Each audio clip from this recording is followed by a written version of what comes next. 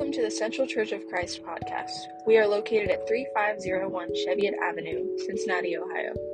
It is our mission to worship and follow Jesus as we love and serve in His name. Come see us sometime at 10:30 on a Sunday morning, or while we feed the community at the Bread of Life Cafe each Wednesday evening at 5:30 p.m. We hope that the following message inspires you in some way today.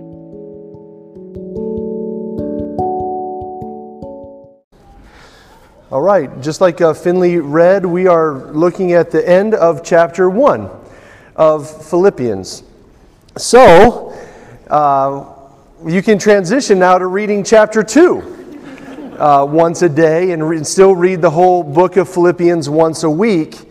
But I like how we're systematically going through this very special letter that Paul wrote to the Philippians.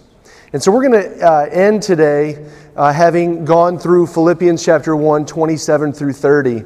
And although these letters weren't written initially with chapter and verse breaks, I understand why the organizers of the Bible broke here at the end of 30, because 27 through 30 is really like this big punch at the end of a speech or something like that. It's very encouraging, very condensed, kind of intense.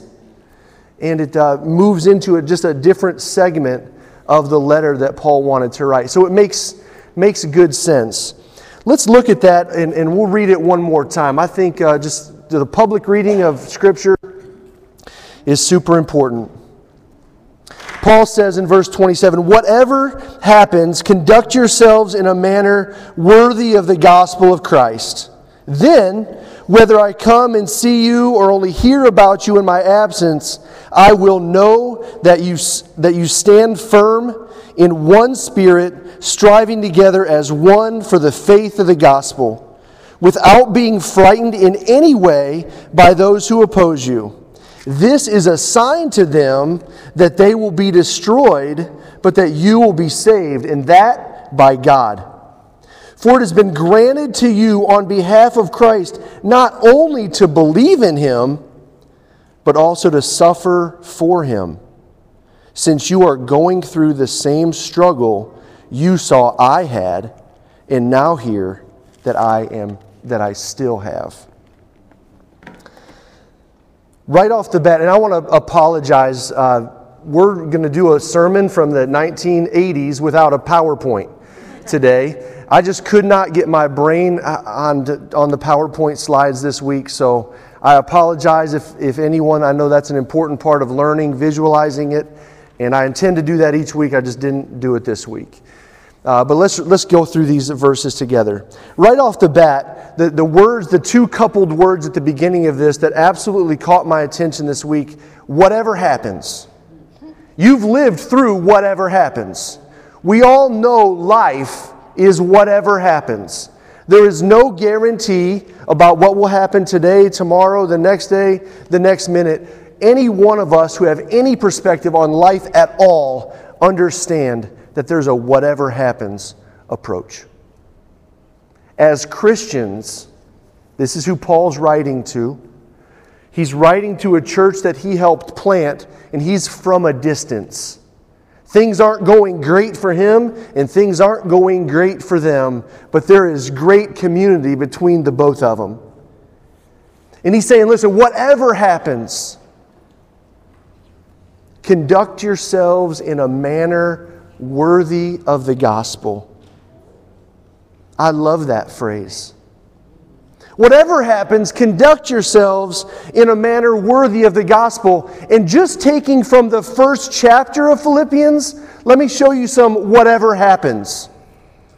Whether I'm feeling this great partnership in the gospel with you, whether I'm in chains or I'm defending or I'm confirming the faith, whether I'm at a distance from you and I'm longing to be with you, whether there's people that are preaching the gospel out of false motives or true, whether I'm contemplating whether I'd rather live or die for Christ, but no matter if I'm living or dying, I'm going to be for Christ, no matter if we're together or we're apart, whatever happens. Those are just examples from the first chapter of Philippians. What would you put into the whatever happens? You're a mentor discipling a young Christian, and you want him or her to know that life is not always fair for the believer. That good things don't always happen to good people. That following the gospel isn't a shield from suffering.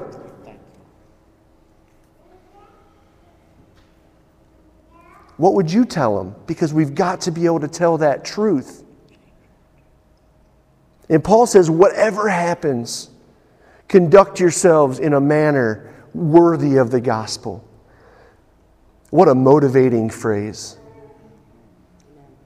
What is a manner worthy of the gospel, in your opinion? If we were going to make a list of ways to live in a way that's worthy of the gospel,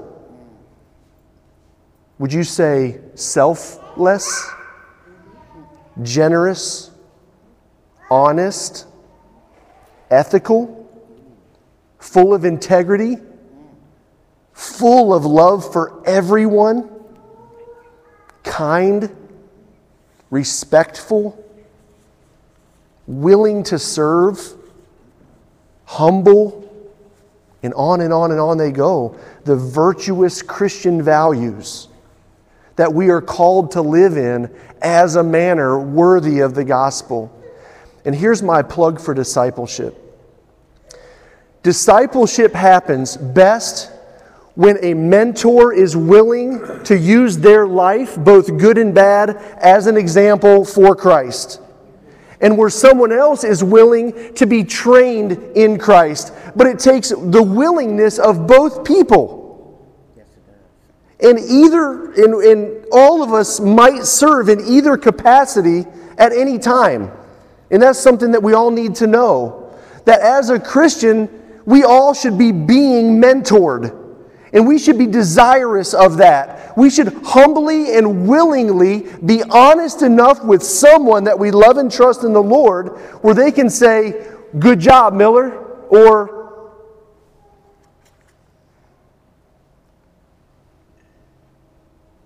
"How'd you make that decision, bud? How'd you come to that one?" It's even better, and this happens very rarely, and if you have a different experience than me, in my experience, in my life, and in the lives of people that I've been involved with, very rarely are we wise enough to ask for advice before we need advice. When we're considering doing something stupid or wise. When I'm thinking about disobeying God.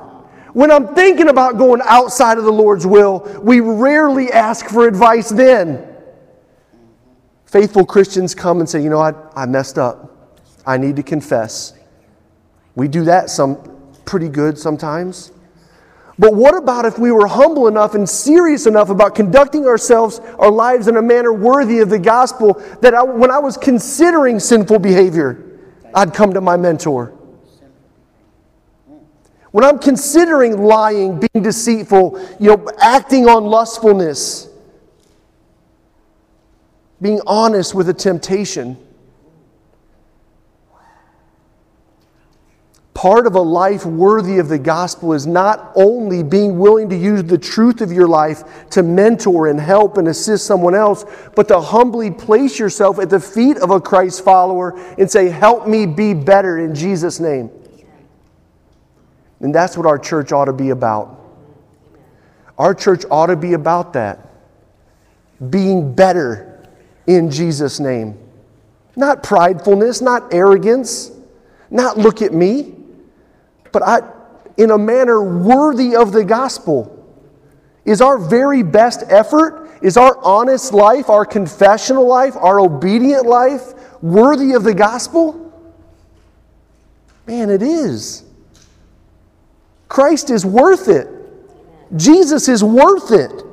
His life is worth it. That's the first thing that really struck me this week. Whatever happens. And it happens. But when it happens, conduct yourselves in a manner worthy of Christ. The second part that struck me big was that in that conduct yourselves in a manner worthy of Christ. I think oftentimes as humans and specifically as Americans, we have a very me-oriented perspective. We're generally selfish, self-oriented, narcissistic people. And confess that. All of us struggle with narcissism and selfishness. The thing that I realized, it just blew out of the page for me. Paul is writing this to the Philippian church. When he's saying, conduct yourselves, he's not intending thousands of years later for me to be reading this and me saying, conduct myself. He's writing it to a church broadly and saying, hey y'all, conduct yourselves together. And that's part of the Christian community that we need to build, that I'm not doing just individual good for the Lord, but I'm a part of a family and a team and a Christian community that's doing something wonderful for the Lord, or many things wonderful for the Lord. And then once we get that Christian community here going, now broad Christian community. There are a lot of Christ-honoring, Jesus-following churches in Westwood, in Cincinnati, in northern Kentucky, the tri-state area, Ohio, America, the nation, the world. The broad Christian community. Conduct yourselves in a manner worthy. And here's something that we need to just allow to be true in our lives. Lord, may I be easily convinced by the truth of the gospel of Jesus Christ. When we're thinking about conducting ourselves, may each of our hearts be soft enough to recognize the truth of Jesus Christ. That we allow ourselves to be humble enough to accept what's right and live in it. Conducting ourselves is not just an individual thing, it's a communal thing.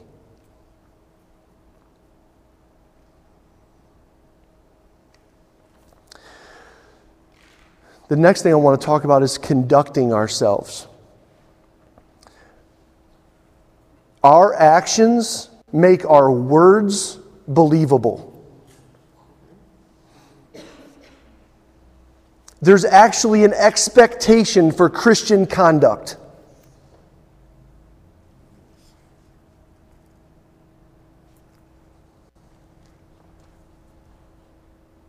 There's an expectation for Christian conduct. When we put on the name of Jesus, there's a way of living that we start living. And it's not a perfect life. At the very least, it's a confessional life. That we admit that I need to do better in my conduct for Christ, but I'm motivated by Christ to live for Christ, and I know that my actions make my words believable. We know that's true in marriage. Tell your spouse you love them, then act for a day like you don't. They won't believe your words. Tell your coworker you're sorry for whatever bad behavior, and then do it again the next minute. They won't believe that you're sorry. Tell people that you love them and then be deceitful to them. They won't believe you. They won't believe me. So when we're talking about conduct, there's an expectation for Christian conduct. And Paul writes a lot of those things here, but it's also found, we can find that in Ephesians chapter 4. Just the book before. And this is just one example of several examples that Paul gives to the churches that he loves. He's saying that your actions matter. And this is Ephesians 4, verses 1 through 6. As prisoners for the Lord, then, I urge you to live a life worthy of the calling. It's similar language.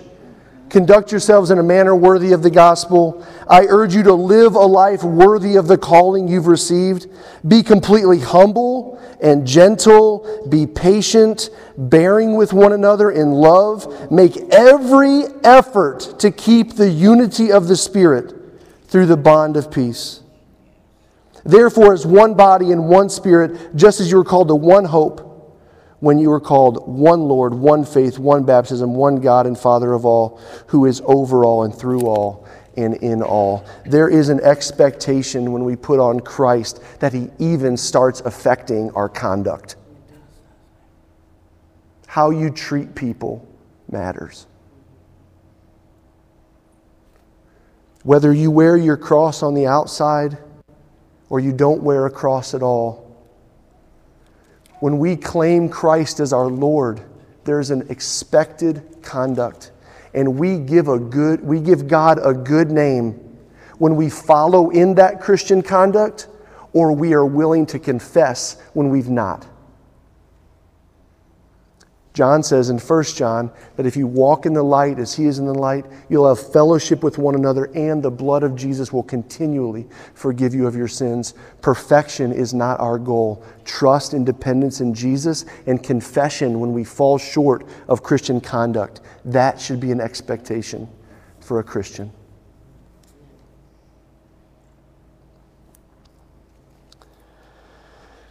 The way it's said in Ephesians chapter 4, make every effort to keep the unity of the Spirit. That phrase is just as compelling to me as conduct yourselves in a manner worthy. So the question is, are you making every effort? This is hard business right now. This is senior level Christianity.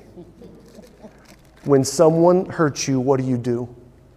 When someone disrespects you, what do? When someone lies to you, what do? When someone offends you, what do?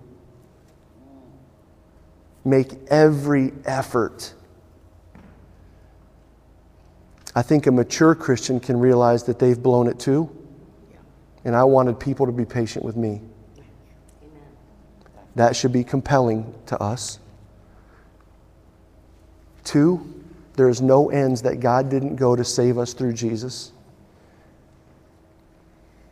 Making every effort God does through Jesus.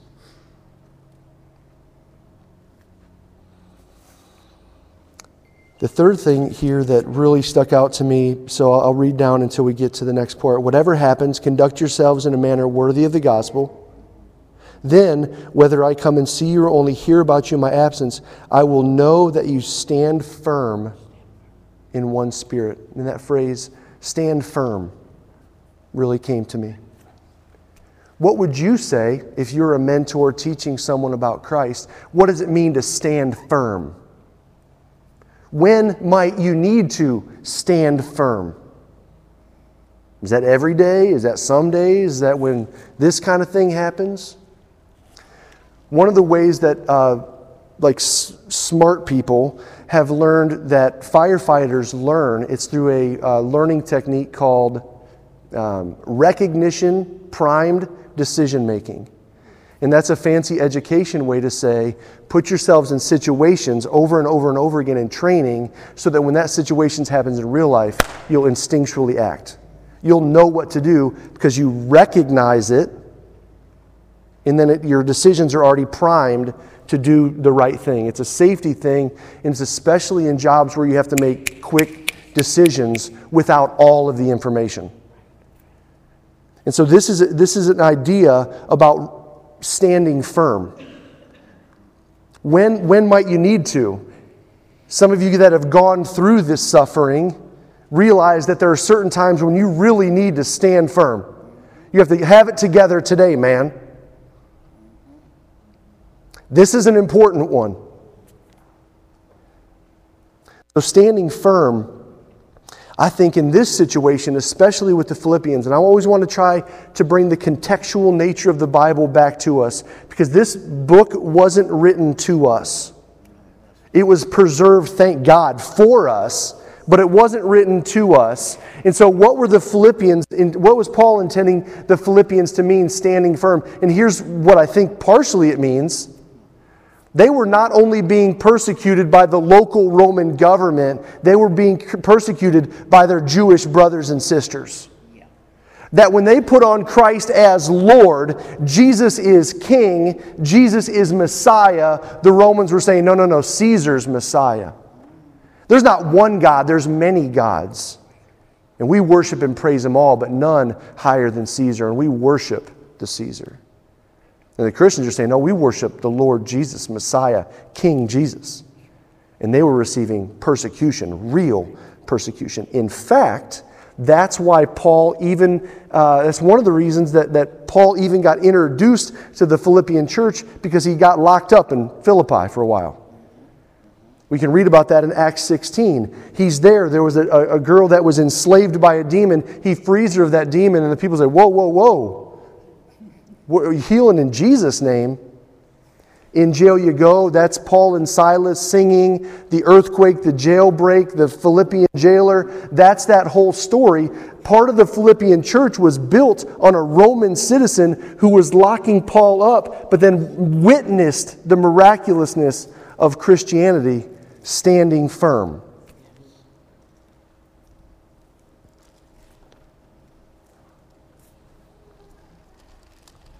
What are we standing firm in? I think that's very important. To know what we believe and then act on what we believe. So Christianity is not just a mental exercise of believing the right things. It's not just a mental exercise. As long as I believe the right things, then I'm good. So the idea is that our faith and our beliefs in God will trickle into our hearts, and then decisions will come out of that. And that's what faith is. Faith is not just belief. It's when belief and action come together, and we start doing stuff because we believe stuff. But it's not just anything. It's Jesus things. It's holy things. It's scriptural things. It's Spirit-led things. So if you find yourself believing the right things, but not acting in the right ways, there's been an impenetrable force field over your heart here recently. And you need to turn the key and let that garage door open, because until our beliefs start infecting our heart and we start doing stuff in Jesus' name, it's really not belief at all, is what the Bible says. The brother of Jesus says, you show me your faith by what you believe, and I'll show you my faith by what I do.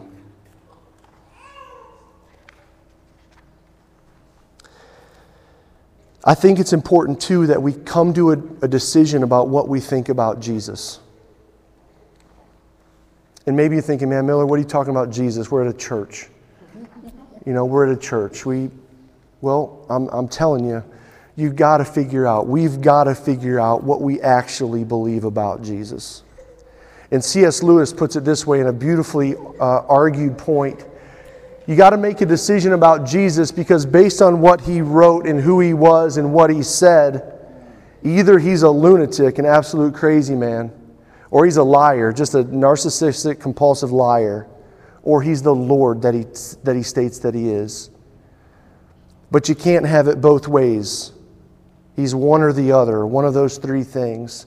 And so I think for all of us, a good way to help us stand firm is to be confident about what we know about Jesus. Who is Jesus to you? Is he a good guy? Or is he God? Did he bring a good message? Or is he Messiah, Savior? We've got to put our own feet to the fire about what we actually believe about Jesus, who Jesus is.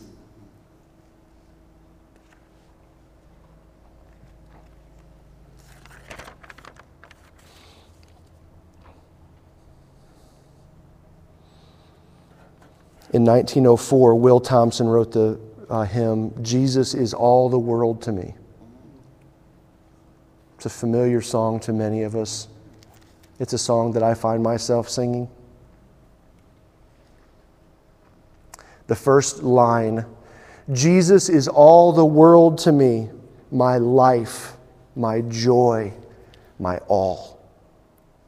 Will Thompson understood that Christianity is not a mental exercise. That Christianity really starts taking hold in our life when we stand firm in one Spirit, in one gospel. Jesus is one Lord, and we do that communally. That when our beliefs and our actions meet, then something beautiful is about to happen. in Jesus' name.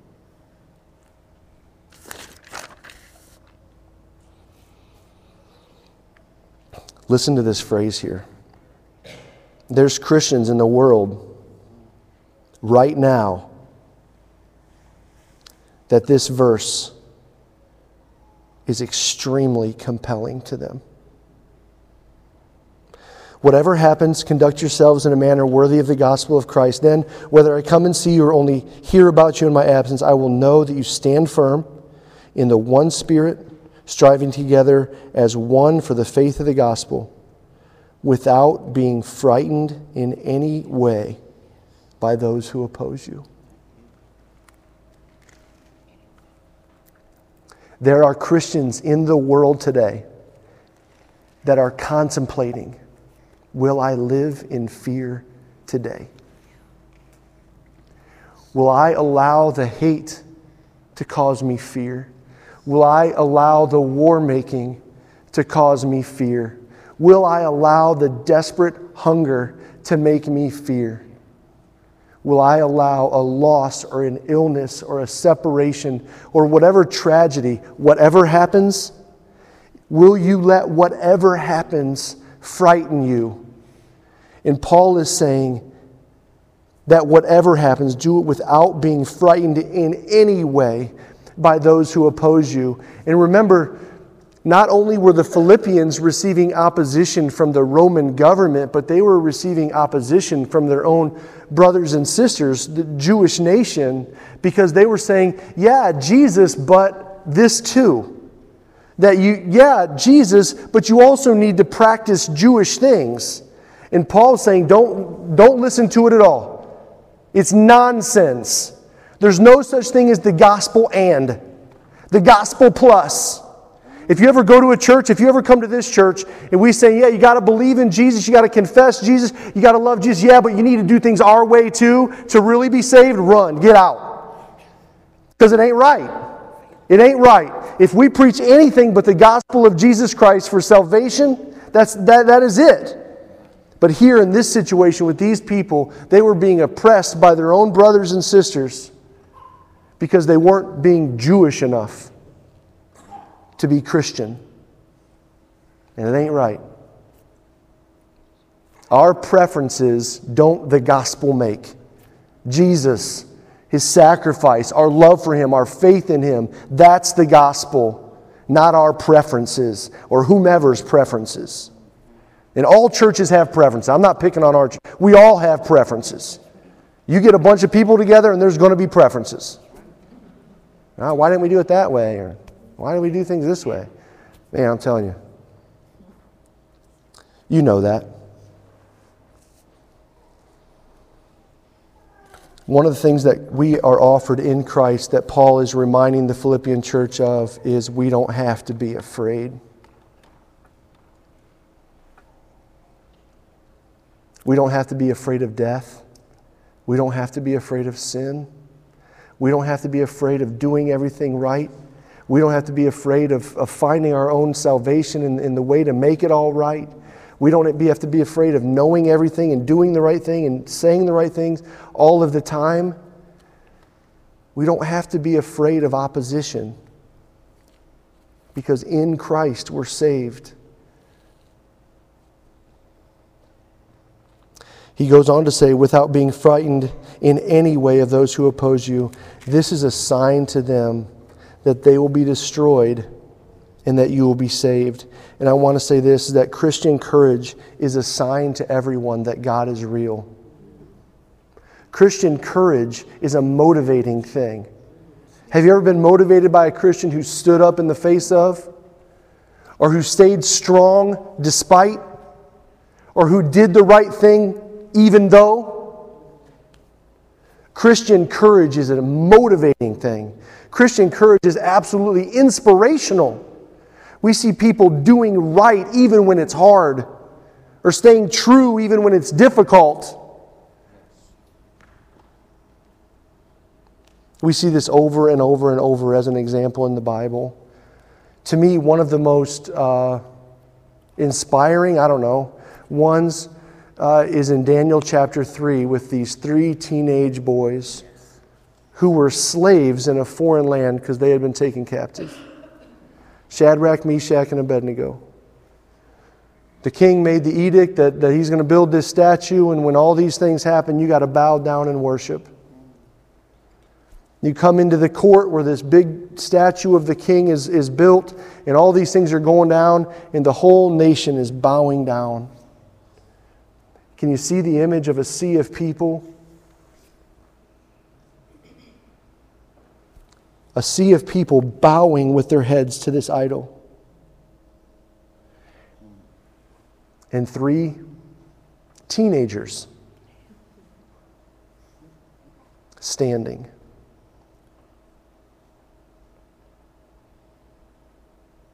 Powerful stuff. Their disobedience of the king's edict wasn't without punishment either. In fact, it says that it made the king furious. And he made the punishment twice as bad as they've ever had it before. And the people standing around the furnace, which he was going to throw these guys into, was so hot that it was killing people that were even near it. As a metaphor, not only narrative true, but a metaphor for how angry this king was. How dare you not bow down to me? How dare you not obey me? How dare you? You know, they're thrown in the furnace, and in one of the most compelling verses in the Bible says that we're not going to bow down. And our God can save us, but even if He doesn't, there is no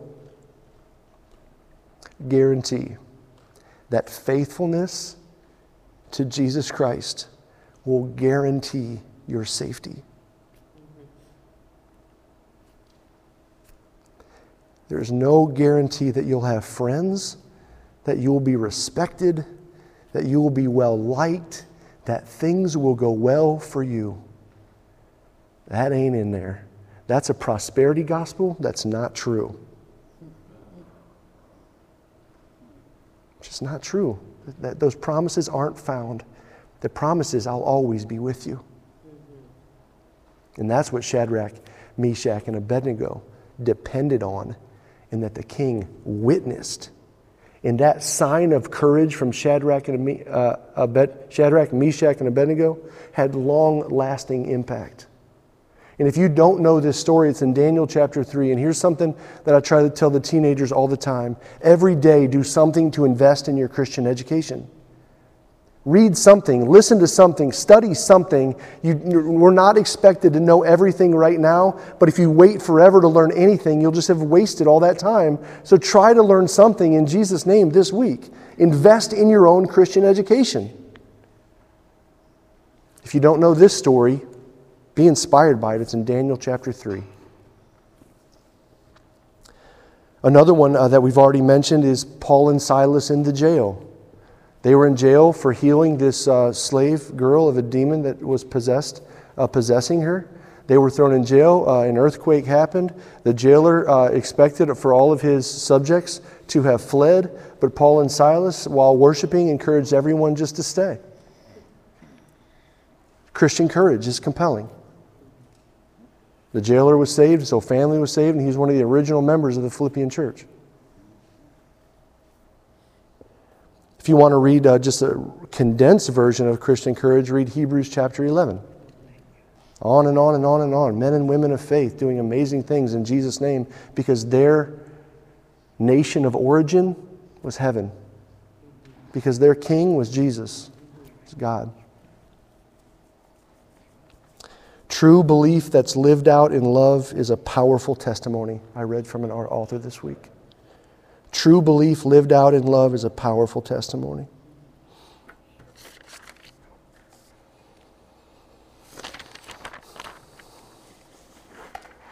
I'm grateful that we're studying Philippians.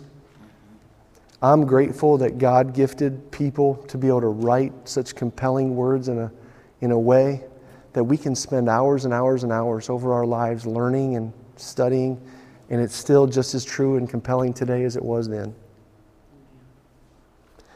I would say for us, may we always, whatever happens, conduct ourselves in a manner worthy of the gospel Find a way in love to talk to someone and talk with someone. Be willing to be the mentor and the mentee, to be the teacher and the student. It's very healthy. Make a decision to conduct yourselves in a manner worthy, knowing that yourselves is all of us. That we are yourselves, that this church is one piece of a global community of people that are trying to lift up Jesus as Lord. To not just believe His teachings, but to put them into practice. And I would say also, let's stand firm. There's an argument that Christians in America are soft because we have it so easy. One of the things that the gentleman, if you come to the class, there's an older, I believe he's a Serbian gentleman. He said what the Western church needs is to suffer. What the Western church really, really needs is to suffer, because then Christianity will become super real to you, and that's how you'll know. There are Christians that are suffering and have been suffering. And what I'm trying to compel myself and us to do is to stand firm when it's easy and when it's hard.